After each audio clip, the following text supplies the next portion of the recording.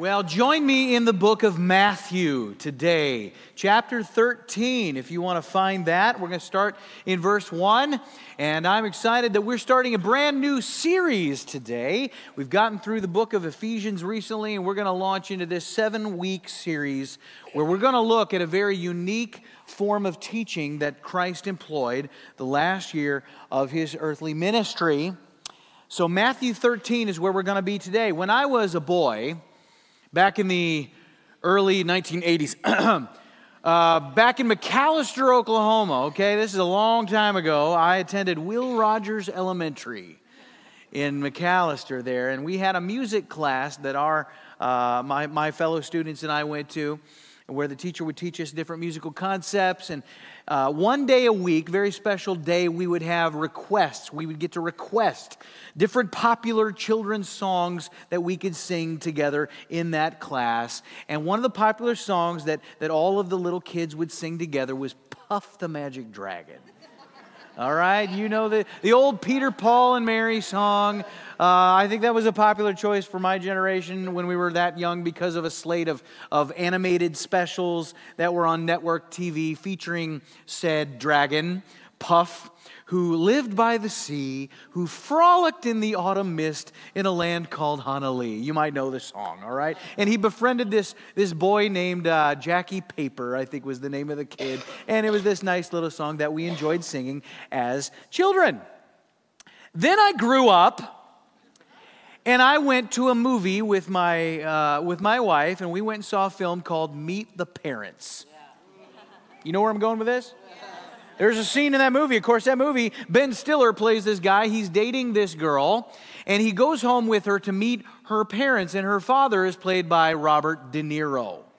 And he's the most intimidating guy you can imagine. He's an ex-CIA interrogator, okay? So I related to Stiller's character, not because my father-in-law is that kind of an intimidating personality, but every guy that's dating a girl is nervous about meeting the parents.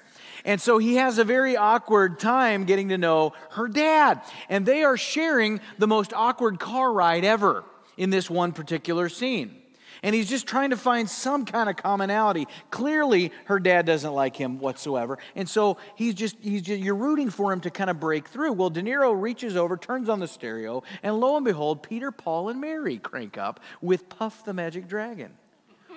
And he says, do you like Peter, Paul, and Mary?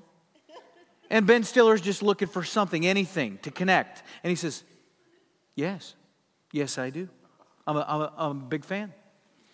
And then he starts to loosen up as they kind of enjoy this light little song. And he says, you know, who would have thought that the song isn't really about a dragon? And in that moment, as a moviegoer, I went, what?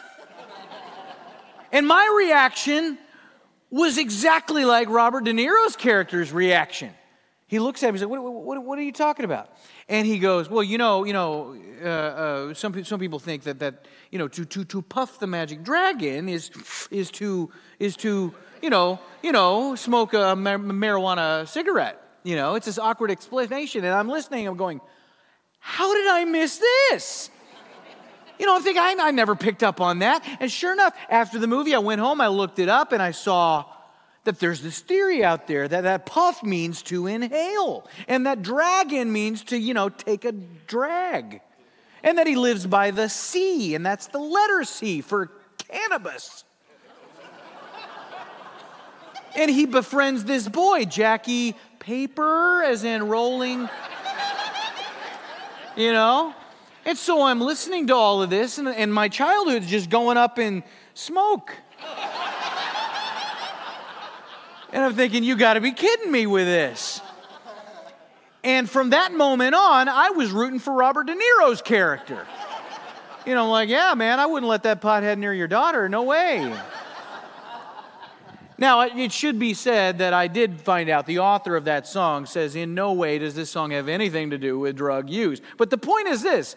You can think you know what a song, a story, a book, a poem are all about, and you could have interpreted it wrong. And that is also true of certain passages of Scripture.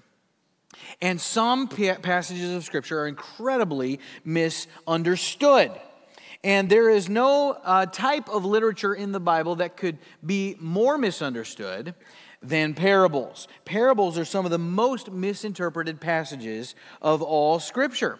And sometimes we get our interpretation from a passage of Scripture in soundbite fashion. We might get it from a radio program or from a small group or a Bible study that we've attended, or we might listen to some kind of a podcast. And some guy is on there, some trendy speaker, and they invest a couple of minutes in this, and they give you, the basic gist of it. And some pastors get up in the pulpit on Sunday, and they've already decided what they want to say.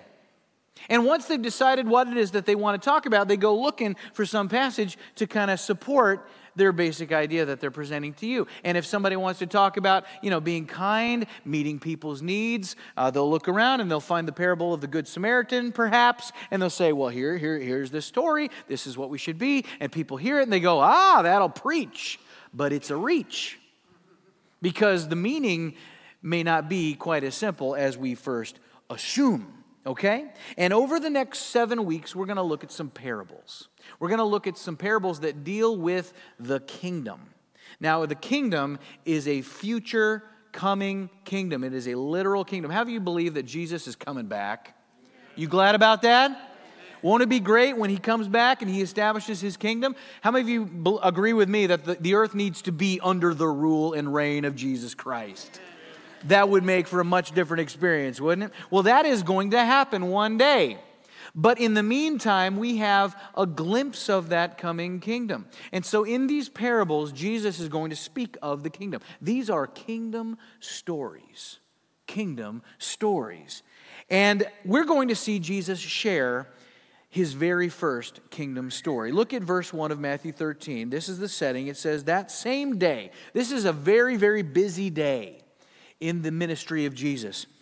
Jesus went out of the house and sat down beside the sea, and great crowds gathered about him so that he got in a boat and sat down, and the whole crowd stood on the beach. So this is the setting. Here's Jesus. He's by the sea, like Puff. And it's not Honolulu, it's Galilee. Amen? And so he's there by the sea, and there's a crowd there. Everywhere Jesus went, there were crowds. Now, this crowd was so big that it necessitated some action on his part. He gets in a boat. And this boat, I assume it's in the water. I don't think he's sitting in a boat on the dry land. And the crowd is so large that he's got to get in this boat. I don't know if you've ever been in a large crowd listening to one speaker outdoors. It's impossible. So they're on the shore. He's in the boat, facing up toward them. Some scholars have said there must have been some acoustical advantage to this. Maybe the sound would bounce off the water, go up on that shore as they extended up that hill. Either way, in verse 3 it says, and he told them many things in parables. In parables, okay? Now, it's important for you to understand that this is the very first time Jesus has ever spoken in parables. And from this moment forward, for the remainder of his ministry, Jesus will speak exclusively in public in this form, in parables. He will never speak in public in any other way. Now, what is a parable? Well, in your notes, a parable is a story that uses earthly examples to communicate a heavenly truth. All right, if you grew up in church and I asked you what's a parable, you might say something just like that. You might say it's an earthly story with a heavenly meaning. And that is true. That's very close to what I've just shared with you. All right? In the Greek, the words used here are para and balo. Parabalo. Okay? Balo means throw. Para means alongside. And so he is throwing alongside something heavenly, something eternal. He is throwing some earthly examples, something familiar from everyday life, so as to represent the unfamiliar, to represent the eternal. And he is doing this to communicate spiritual truth, all right? So it is a story that uses earthly examples to communicate a heavenly truth, all right? Now that is true, and that is an accurate way to describe a parable. However, a parable is much more than that, as we shall see today. But the truth that it describes is not, it's not multiple truths, you understand? This is one truth. This is not something where it's intended for us to listen to it and all derive our own version of the truth from a parable. That's not the way that the Bible works. Sometimes we sit in a small group or a Bible study and we read a passage and then we go around the group and we're like, well, now what does this mean to you? And we all take turns. We're like, well, here's what it means to me. And we just share what it means. And then by the time we're done, we get 15 versions of a truth from the same passage. Is that how the Bible is meant to be read? Well, no, and it's perfectly fine for us to hear different perspectives from different people, just so you know there's only one truth. There's only one way to interpret the Word of God, only one correct interpretation to each parable. So why is it, if that is true, if there's only one truth, why does Christ speak in such a symbolic way? Why is he speaking in stories? Why not just come out and say, what you mean, Jesus? Why are you telling us some stories here? And that's what we're going to dive into in just a moment. Would you bow with me? Heavenly Father, I ask your blessing upon our time together today, Lord. And as we open the Word of God, every time we do so, we ask the following. We ask that you would illuminate this text to us. We ask that you, by the Spirit that indwells us, would awaken our hearts and our minds to the proper understanding of what it is that we are reading. And help us to know how Christ is communicating in this passage. And we pray this in Jesus' name. Amen. All right. Well, a major misconception about parables is that Christ used these stories to convey to us the importance of relying on narratives as we teach the Bible. That really the Bible is just a collection of stories. It's not to be seen as doctrine. It's to be seen as story. It's just one big story.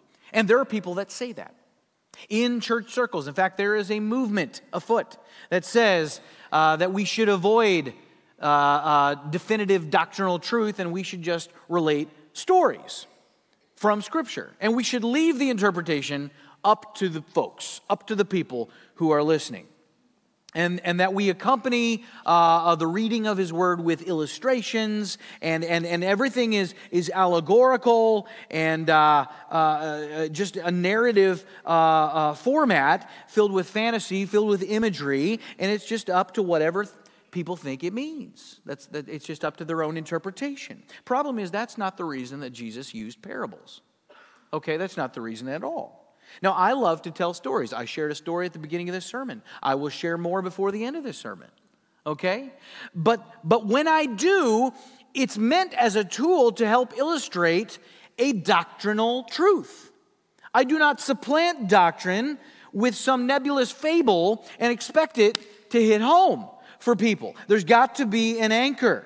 It's got to be pinned down to some doctrinal truth. Regardless, that is not at all why Jesus is telling these stories. He's not even making an illustration for the masses to dumb it down for them, as it were. He's dealing with some lazy souls in this crowd. I had a professor in college. Here's another story. I had a professor, he would lecture.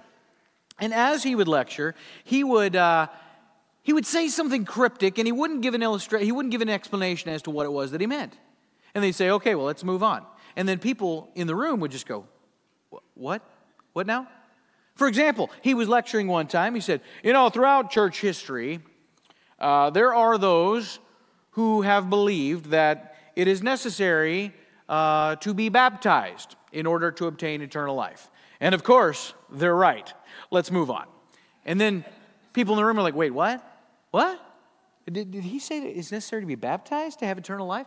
And he would just finish the lecture. And then after class was over, he'd go over, collect his things, and a mob of students would surround him and say, hey, what did you mean by that? And then the rest of us would pack up our stuff and we'd leave. All right? But see, he didn't unveil the truth of that statement because he wanted to see who was seeking the answer. And whoever sought the answer, he would then share the explanation. And in case you were wondering, the explanation of what he said was that baptism equals eternal life in that it is spirit baptism. And he wasn't talking about water baptism. See, water baptism, when we dunk people, that's an outward picture of the inward transformation. Because when you are born again, you are baptized in the Holy Spirit. Is that necessary for salvation? Absolutely. You must be baptized in the Holy Spirit, and it happens at the moment of conversion. And that's what he meant.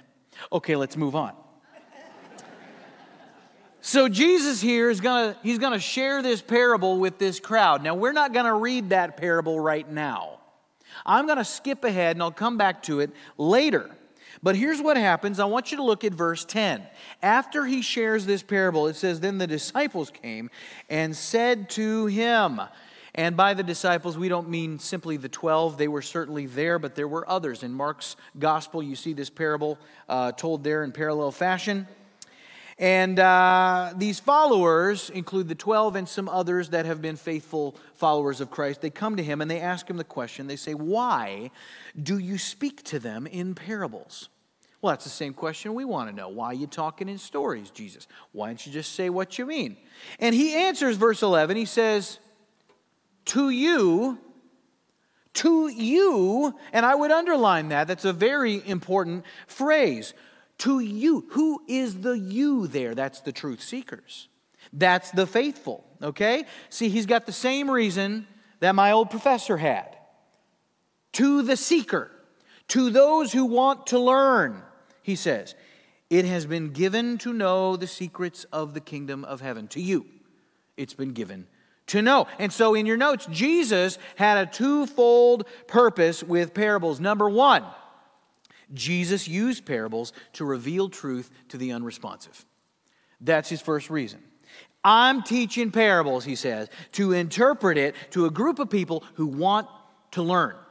You are seeking truth. I'm not going to waste this knowledge. I'm not going to throw my pearls before swine. To those who've stuck with me on 1, 2, and 3, I'm going to unpack it on 4, 5, and 6. And Jesus knows who those people are. He knows who the faithful are. He knows who the seekers are. He knows also who the slackers are. He knows the hearts of those in that crowd. Do you think that Jesus knew as he looked at that crowd which of those people were there for the right reasons and which were not? He knew that there were some looky-loos there. He knew that there were people who wanted to see some miracles, and that's it. There were people who just wanted what was in it for them. They were not looking to obey. They were not looking for wisdom. They were not looking for truth. They had a preconceived idea of what Messiah was, and it all benefited them personally. And so Scripture tells us that some things in the Bible are spiritually discerned. And knowing that, Jesus is going to communicate in ways that he knows his followers are going to respond to. But in addition to that, he goes on to say, but to them, it has not been given. All right, we got a contrast now. To you and to them. To you it has been given. To them it has not been given. That sounds different. In verse 12, he says, for to the one who has, more will be given, and he will have in abundance. All right, so Peter, James, John, Zacchaeus, Mary Magdalene, all you faithful who have followed me, who have sought me, I'm going to give you insight. You're coming to me, you want to learn, I'm going to lay this on you. I'm going to give you a PhD education right here. But to them, he says, but from the one who has not, in other words, those who have not repented, those who have not followed, those who have only argued with him, he says, even what he has will be taken away.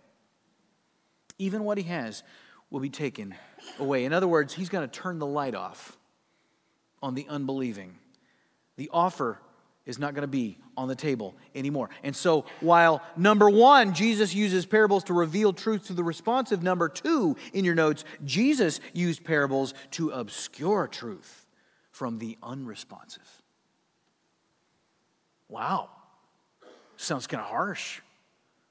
Something not sit right with you about that? What's the context here? The context is Israel.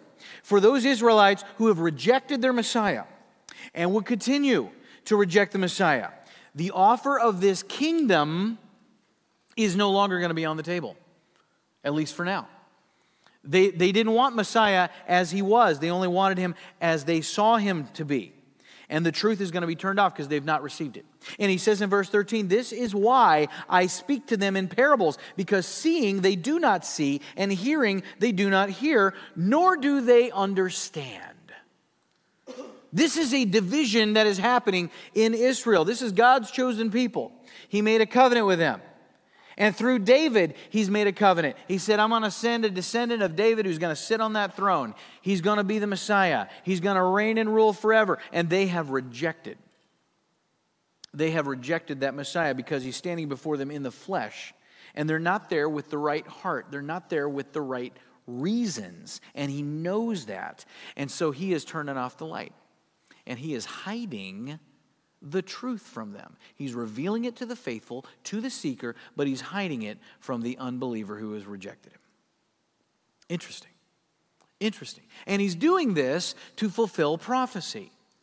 He says in verse 14, indeed, in their case, the prophecy of Isaiah is fulfilled that says, you will indeed hear but never understand. You will indeed see but never perceive. For this people's heart has grown dull. With their ears they can barely hear, and their eyes have closed, lest they should see with their eyes and hear with their ears and understand with their heart and turn, and I would heal them.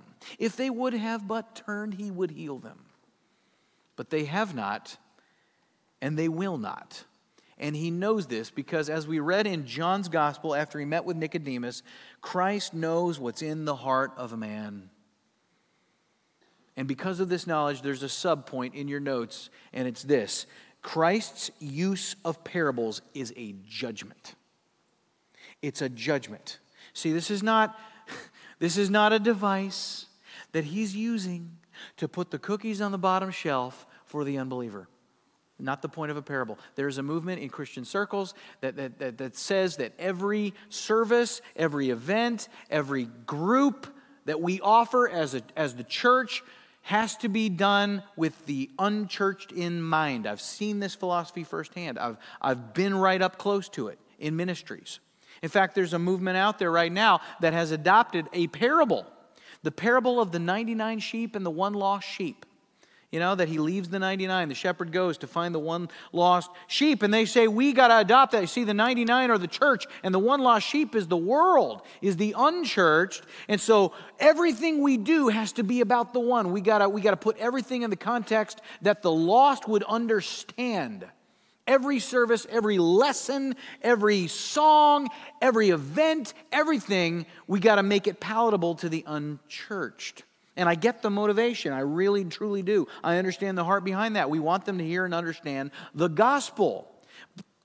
But that is, to use a parable to make that case is an odd choice, given that parables are used by Christ to keep the truth from the unbelieving and to reveal it to those who are truly his. In verse 16, he says, but blessed are your eyes, for they see, and your ears, for they hear.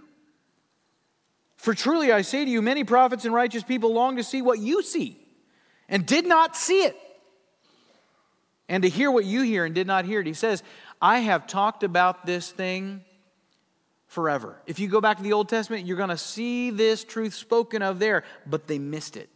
They missed it all along. And now I'm going to reveal it. And I'm not going to reveal it to the elites and the affluent and the mighty and the scholars. They're too proud. They're too set in their ways. They've rejected it. They could have had it. They didn't want it. And so now you want it. And I'm going to give it to you. I'm going to give it to fishermen and harlots and tax collectors. Because you're seeking. You're seeking. And I'm going to give you this mystery. It's a mystery. Is the church in the Old Testament? Well, not by name. And it's not represented by the likes of Israel, okay? But it's there. Let me ask you, is Jesus in the Old Testament? He is. How about the fact that he would die? Is that in the Old Testament? Yes. How about the fact that his death would be a substitution for sin? Yes. How about the fact that he would rise again? Yes. That's all there. Did they get it? No. They didn't understand at all what Messiah was going to be. And so Messiah is going to open it up to non-Jews. He's going to open it up to all the Gentiles in the world as well. We saw this in our study of Ephesians. Is the church pictured in the Old Testament? In a roundabout way, let me show you in Deuteronomy 32, verse 21. This is God speaking to Israel. He says, they have made me jealous by what is no God. They have provoked me to anger with their idols, so I will make them jealous with those who are no people.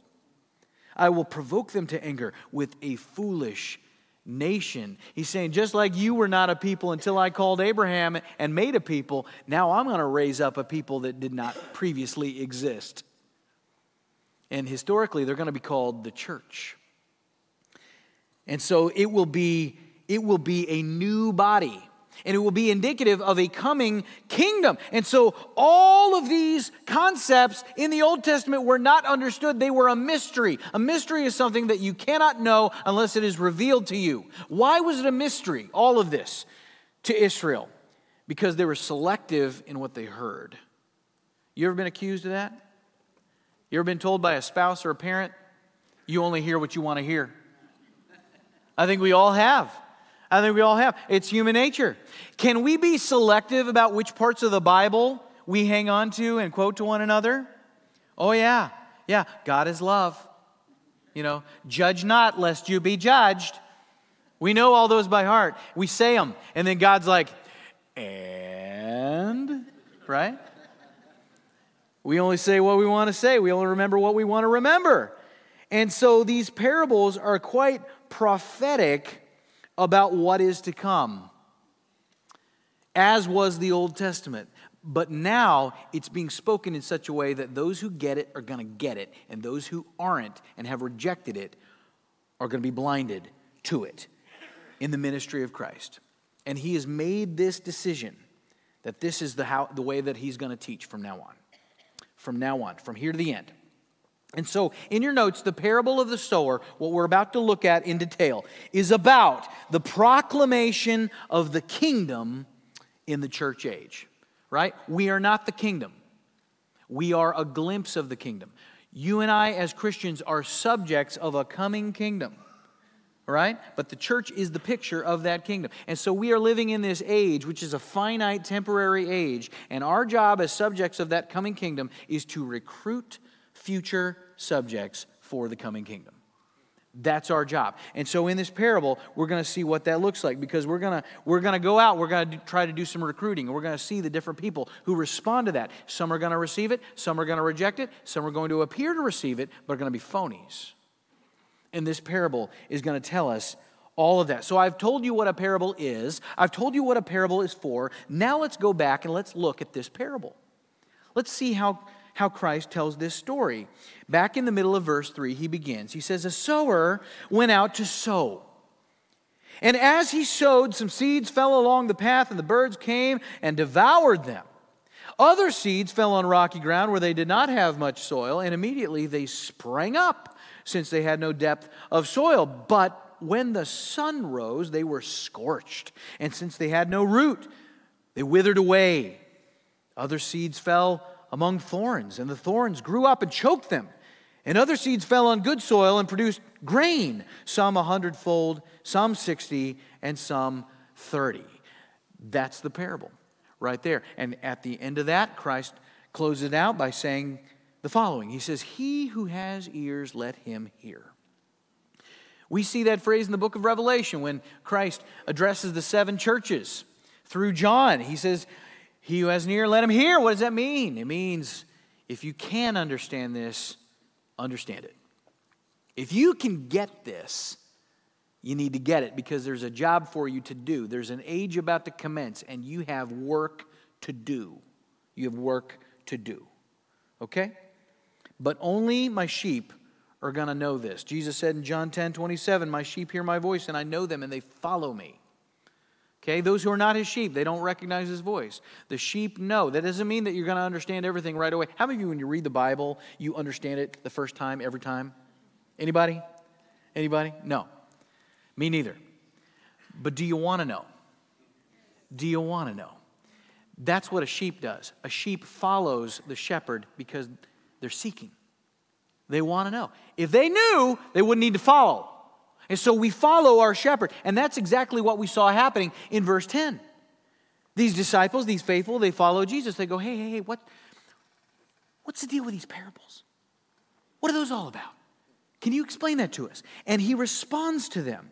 And he says in verse 18, hear then the parable of the sower. He's going to explain it. He's going to do something that I wish he would do in every passage of Scripture. He's going to explain it.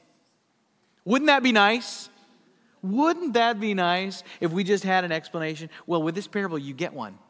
You get one. And so in your notes, we're going to see the parable of the sower explained.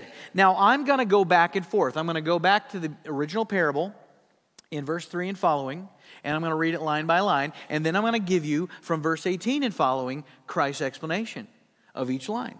So how does this parable start? We read it in verse 3. It says, a sower went out to sow. Meaning what? Well, Jesus says in verse 19, he says, here it is, when anyone hears the word of the kingdom.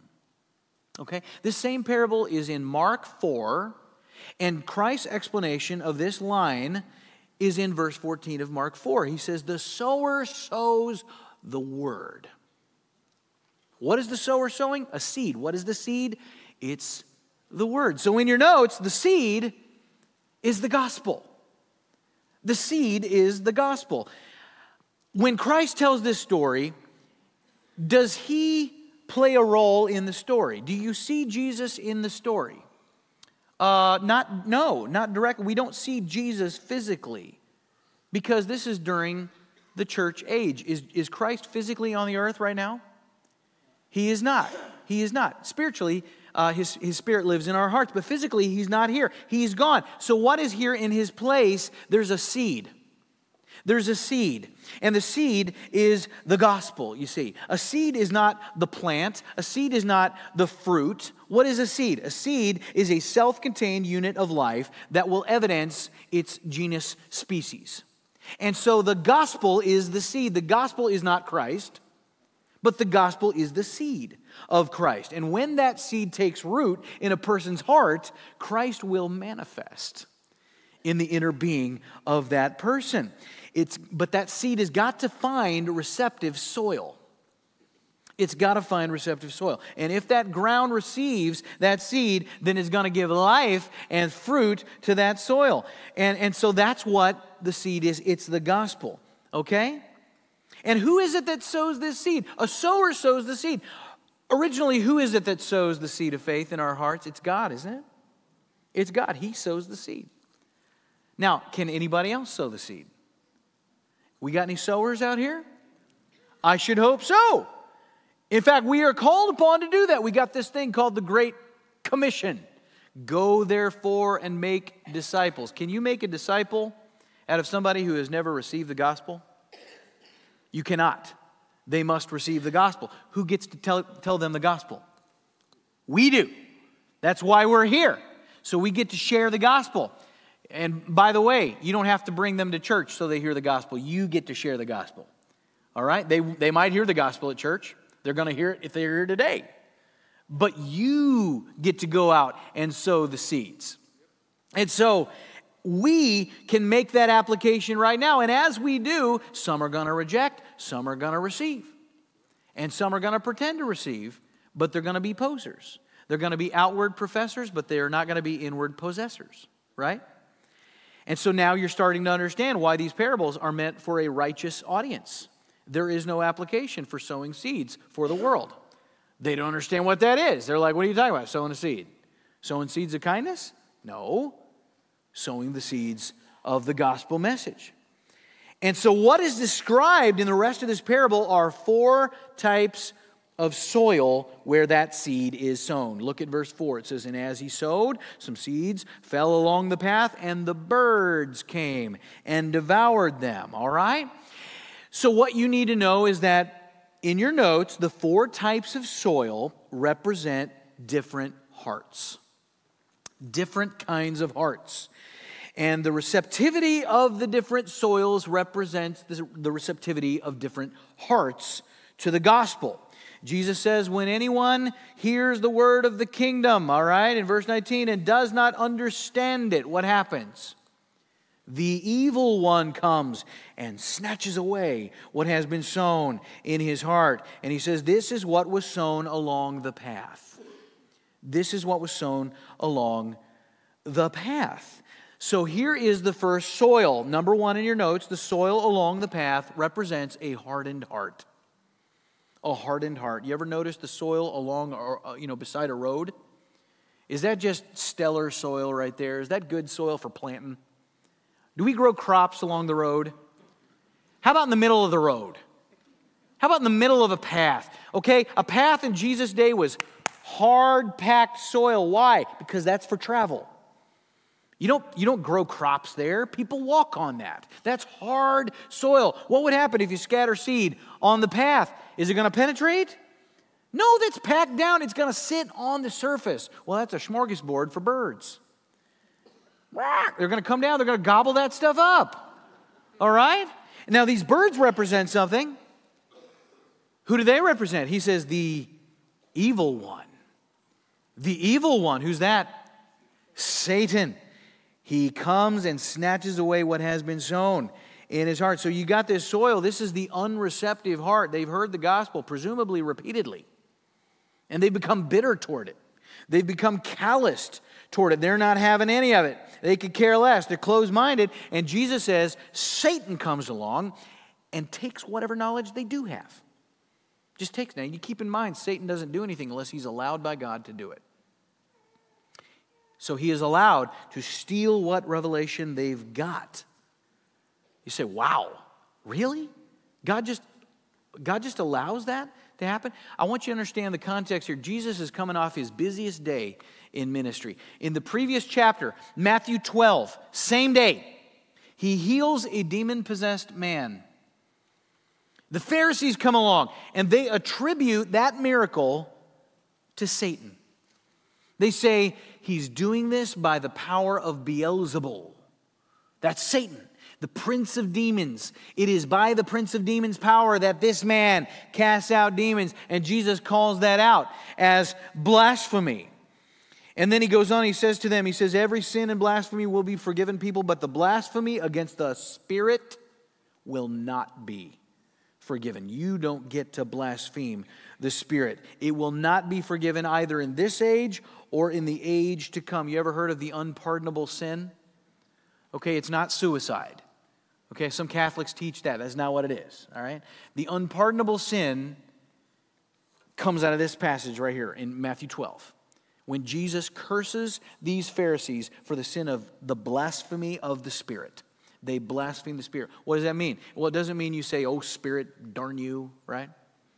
No, you are blaspheming the work of you are attributing the work of Christ to the work of the devil. And the whole act is rooted in a heart that has completely and finally rejected the message of Christ. Does Jesus know what's in the heart of a man?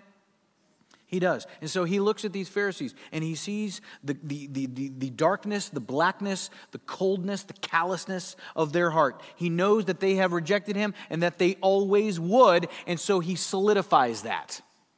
He says, let's just make it official. You are anathema. You are cursed. He judges them right then and there. He says, there will be no forgiveness for you now or ever, because he knows you're never going to believe in me. You're never going to believe in me. Is that cruel? No, it's what they want. We have confirmed in Romans 1. This is the wrath of God. It's giving people what they want. Remember Romans 1? Although they knew the truth, they traded it for a lie.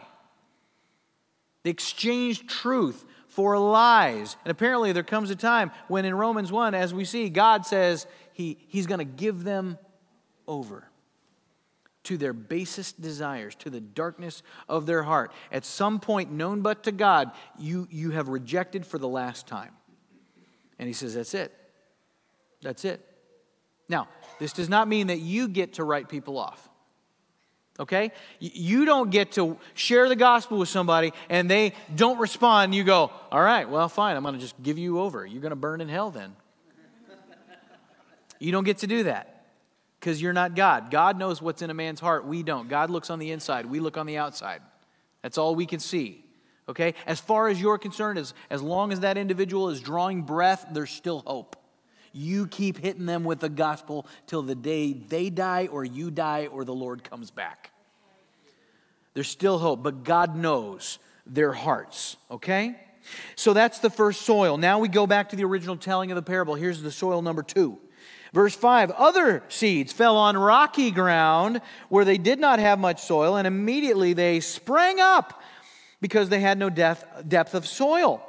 But when the sun rose, they were scorched, and since they had no root, they withered away. They withered away. They sprung up right away because it was shallow soil. Did you know that seeds germinate quicker in shallow soil? I didn't know that. I had to look it up. But they do. You know why? Because they get to the surface quicker. They don't have as far to go. You plant a seed too deep, it might not break the surface.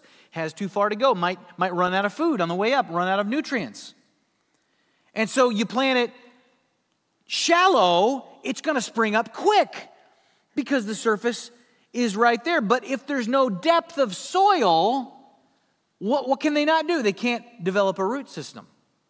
Because if they spring up too quick and they've got no roots and the sun comes out, they're going to burn up. And that's what we see right here. Now, how does Jesus explain this? In verse 20, he says, as for what was sown on rocky ground, this is the one who hears the word and immediately receives it with joy. Yet he has no root in himself, but endures for a while, and where tribulation or persecution arises on account of the word, immediately he falls away. And so this is number 2 in your notes, the rocky soil. This is a purely emotional heart. A purely emotional heart. They immediately receive it with joy. They hear the gospel. They receive it. Sometimes a person comes to a church service, a concert, some Christian event. They hear a message. They even appear to respond to that message, but it's a purely emotional response. Okay? They get all worked up, they cry, they might shout, they might sing at the top of their lungs, they might fall on their face. Now, is anything wrong with any of what I just described? No. I did all of that on the worship night on Friday. Are emotions good? Who gave us emotions? God did. They're a gift from God. Is it wrong for you to experience them? No. Are they to be the centerpiece of your faith? Absolutely not. Your faith cannot be built on emotionalism. It cannot be built on experience.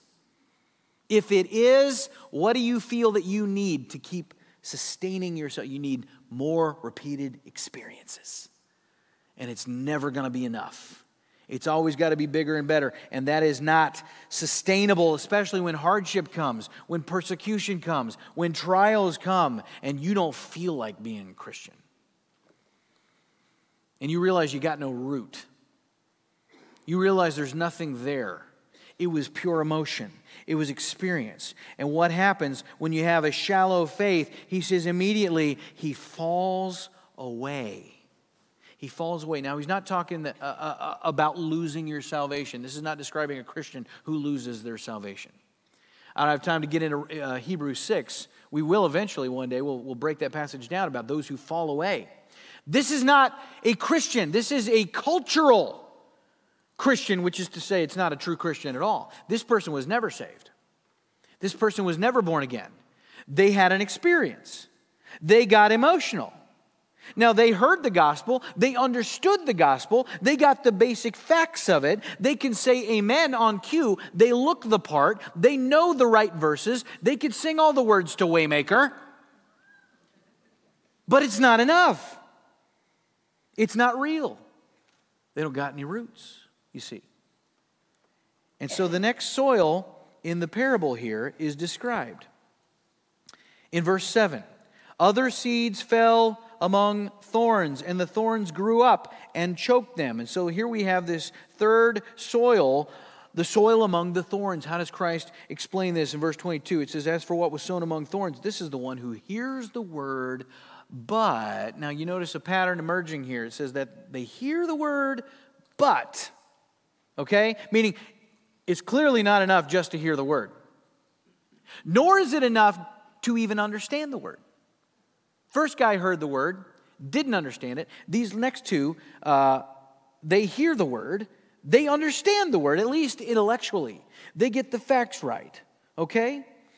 And the rocky soil, that guy had an emotional, shallow response. This guy hears it. He gets the details right, but Jesus says, but the cares of the world and the deceitfulness of riches choke the word, and it proves unfruitful. So number 3 in your notes, this is the soil among thorns. It represents a distracted heart. A distracted heart. This is the heart that's got too many things going on. Too many things going on. These thorns represent earthly concerns, seductive desires, love of money, of things, relationships, status, fame. Jesus calls it deceitfulness. Now, is it wrong to have things? Is it wrong to have money? Some people get down on the rich, probably because they're jealous, right? They like to misquote the Bible. They say, well, money is the root of all evil. Well, that's not actually what it says. It says the love of money, right? You can have money. There's a lot of people who are wealthy that love Christ, that serve Christ. I think of Joseph of Arimathea in the New Testament. It was his tomb. He was a rich man. He had a tomb. Christ's body was laid in it, fulfilling prophecy, okay? He served the Lord. But you can't love money. To have money is not wrong. To love it, downright dangerous. Downright dangerous. You remember, future to what we're reading today, Matthew 19, Christ is going to encounter a young man, the rich young ruler. He'll come to Jesus. He'll say, "Teacher, what good deed must I do to have eternal life?" Sounds very sincere. Jesus says, "Okay, I'll tell you. Keep the commandments." And he says, "Which ones?" Isn't that just human nature? What's the bare minimum I got to do? And Jesus, he's just kind of toying with him. He doesn't even give him all 10 commandments. He gives him the last 6. All the ones that deal with your fellow man. Don't steal, don't lie, don't sleep around, honor your father and mother, love your neighbor, all of that. And the guy's going, done, done, done, done, done, done. Anything else? Anything I lack? He goes, yeah, one more thing. Sell all you have and give it to the poor. Now, what is Jesus saying? Is he saying that in order to have eternal life, we got to get rid of all of our possessions? We got to take a vow of poverty? No, that can't be what he's saying, because if we're to give it all to the poor, well, they're already poor. So that means they've already got eternal life. What do we want to mess that up for them? No, he knows what's in this man's heart. He knows what sits on the throne of his heart, and as long as his wealth is on the throne of his heart, Jesus can never be on the throne. He's distracted. You got to remove the distractions. We've got these thorns that represent distractions. And in the context of this, these are weeds. Hey, do you have to grow weeds? Do you have to plant weeds? No, weeds are natural to soil. Fruitful plants are not natural to soil. In order to grow fruitful plants, you've got to tend that soil and remove the weeds. All right? And so we naturally have distractions in our life. And so the soil's got to be softened. Okay? But nobody plants both weeds and seeds and expects a thriving garden. Okay? You don't have a garden that is fruitful, but it's filled with weeds as well. And so the gospel is foreign to soil, and so there's got to be an intentionality. You've got to remove the distractions. And so these thorns are said to choke these seeds, and he says they yield no fruit. You can always tell, because there are some worldly people that try to look spiritual, and they try to add spirituality to their worldliness. But over time, what gets revealed? There's no fruit. There's no fruit.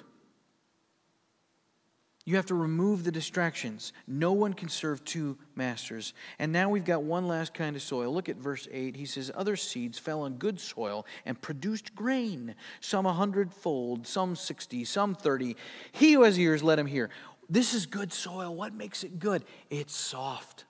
It's not hard like the soil on the road there. It's not shallow. It's deep, unlike the rocky ground. It's not, weed infested. It's not thorn infested. It's clean. There's nothing in there. And he says it's fruitful. The seed goes down and it just explodes. You've got 100-fold, 60-fold, 30-fold reproduction of this seed. I've read a good crop would be 10-fold. This goes way beyond all the rational expectations. And Jesus explains what all of this is in verse 23. He says, as for what is sown on good soil, this is the one who hears the word and understands it. He understands it. Meaning, number 4 in your notes, the good soil represents an authentic heart. You could also say a receptive heart. You could say a softened heart. He understands the word. You say, well, the last 2 guys understood the word too. Different. They had an intellectual understanding. This is not the same. This is not pure data that is embraced intellectually. In Mark's telling of this parable, the word used there is the Greek word paradekomai, which means he accepted it. He embraced it. Luke uses the word katecho, which means he holds on to it. Man, when you believe on the Lord Jesus Christ, you are holding on to Him for dear life. You have embraced it. You are clinging to it. Your hopes are pinned on that. Back in the 1800s, there was a French daredevil by the name of Charles Blondin. And he was a tightrope walker. He was an acrobat. And he would go to Niagara Falls, and he'd stretch a tightrope across that gorge, and this idiot would walk across. And crowds would come out. There was no internet, no TV, nothing like that. So they would seek out entertainment like this, and they would gather in mass, and they would cheer him on. And he was a showman, and he would say, "Do you believe that I can walk across this tightrope?" And they would say, "Yes, we believe it." And so he would do it. He would go down and he would come back with his little pole, and he would say, "Now, do you believe that I can ride a unicycle across the falls?" And they would shout, "Yes, we believe." And he would do it. He'd come down and back. And then he said, "Do you believe that I can balance a wheelbarrow all the way across?" And they would scream and shout their affirmation that they indeed believed that he could. And he did. And then he said, "Now do you believe that I can carry that wheelbarrow with a man sitting in it across the falls?" And they said, "Yes, we believe." And he said, "Wonderful. May I have a volunteer?" Nothing, right? They didn't have that kind of faith. But that's what real faith is. It's not the mere acceptance of facts. It's not belief in the possibility of something. You say, "I believe Jesus is the Son of God." What does James say? He says, "You believe that there's one God." Good. Even the demons believe that. You believe Jesus is the Son of God? That's great. You got the faith of demons. Congratulations. What kind of faith are we talking about? This faith says, I'm going to get in the wheelbarrow. I'm going to put myself in the palm of an almighty God. I'm going to rest in what He has done. I am pinning my life, my eternity on the hope of Jesus Christ. I am trusting Him with everything I've got. And for the one who truly does that, the way that you know that that's an authentic heart, Jesus goes on. He says, He indeed bears fruit and yields. In one case, 100-fold, in another 60, in another 30. You know what this means? This means a true believer who has authentic faith will produce spiritual fruit. Jesus says in John 15:7-8, "If you abide in me, my words abide in you, ask whatever you wish, it will be done for you. By this my Father is glorified, that you bear much fruit, and so prove to be my disciples." How will people know that you're a follower of Jesus Christ, that your faith is real?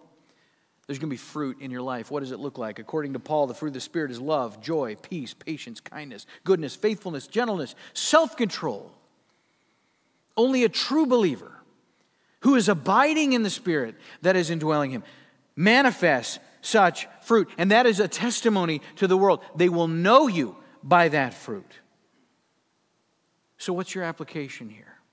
Well, if you're an unbeliever, not much. Except to ask the following question, as in your notes: what kind of soil am I? What kind of soil am I? Am I the hard soil?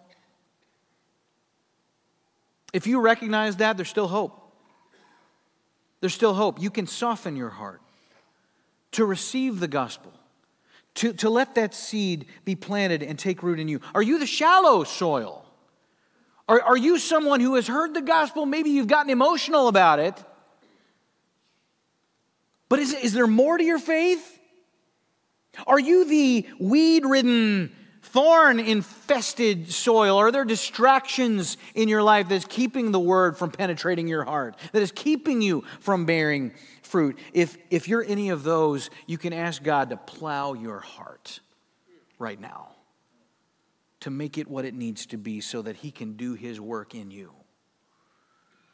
And if you are a believer who has received the gospel, you can ask a couple of questions. First, in your notes, how can I sow this seed right now? Because our time is short. This is a kingdom story. This is a parable about something that is coming.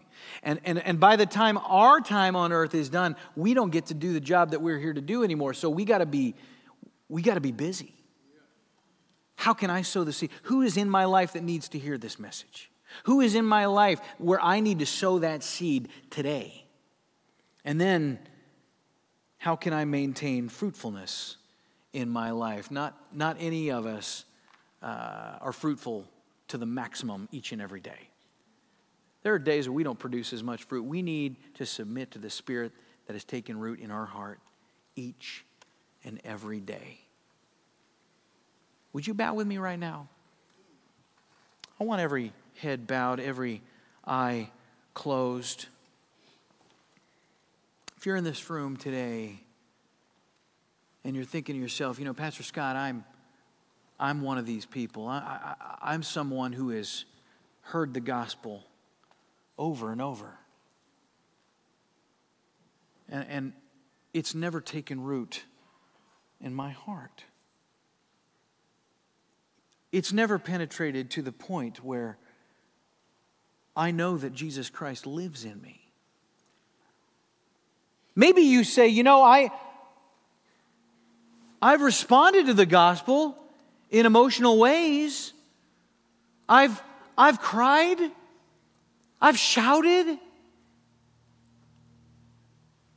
But that's all it is. There's nothing tangible. There's nothing real there. Man, I'm ready for that to change. Maybe you're somebody who says, I know the gospel, but there's just too many things in my life I'm unwilling to give up in order to really follow Jesus Christ. I got too many masters. But today's the day. I want to follow the master.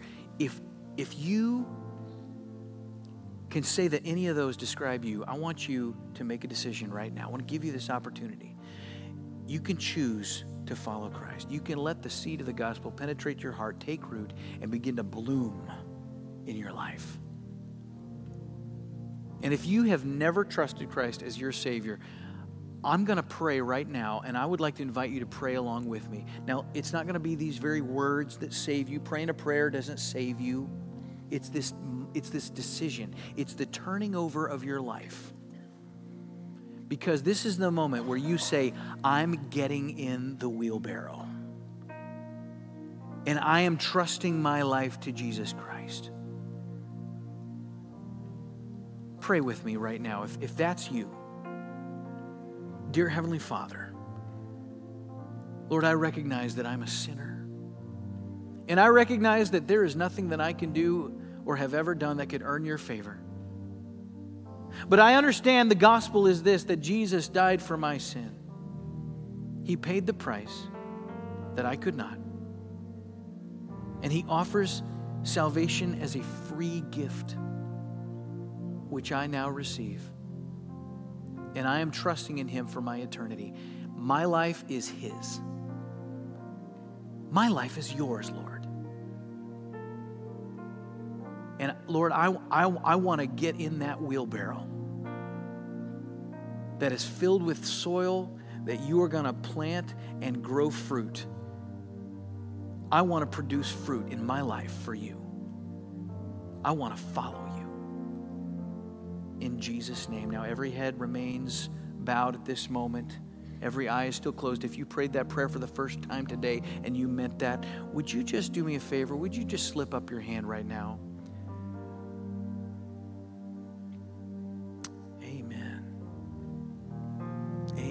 I see hands all over this room. All over this room. All right, everybody look up my way. Okay? Our prayer team is going to be right up here. Every member of our prayer team at this service is here. The decision that you just made, and there were several who trusted Christ in this last moment. Any decision worth making is worth telling somebody about. Okay? Was it real? If it was real, I'm going to ask you to come down here. And I want you to talk to one of the people at the front of the stage. I'll be down here too. Okay? Because you have a journey to begin. And we want to help you on that journey so that you know how to produce fruit for the Lord Jesus Christ. Amen? Is God's word good?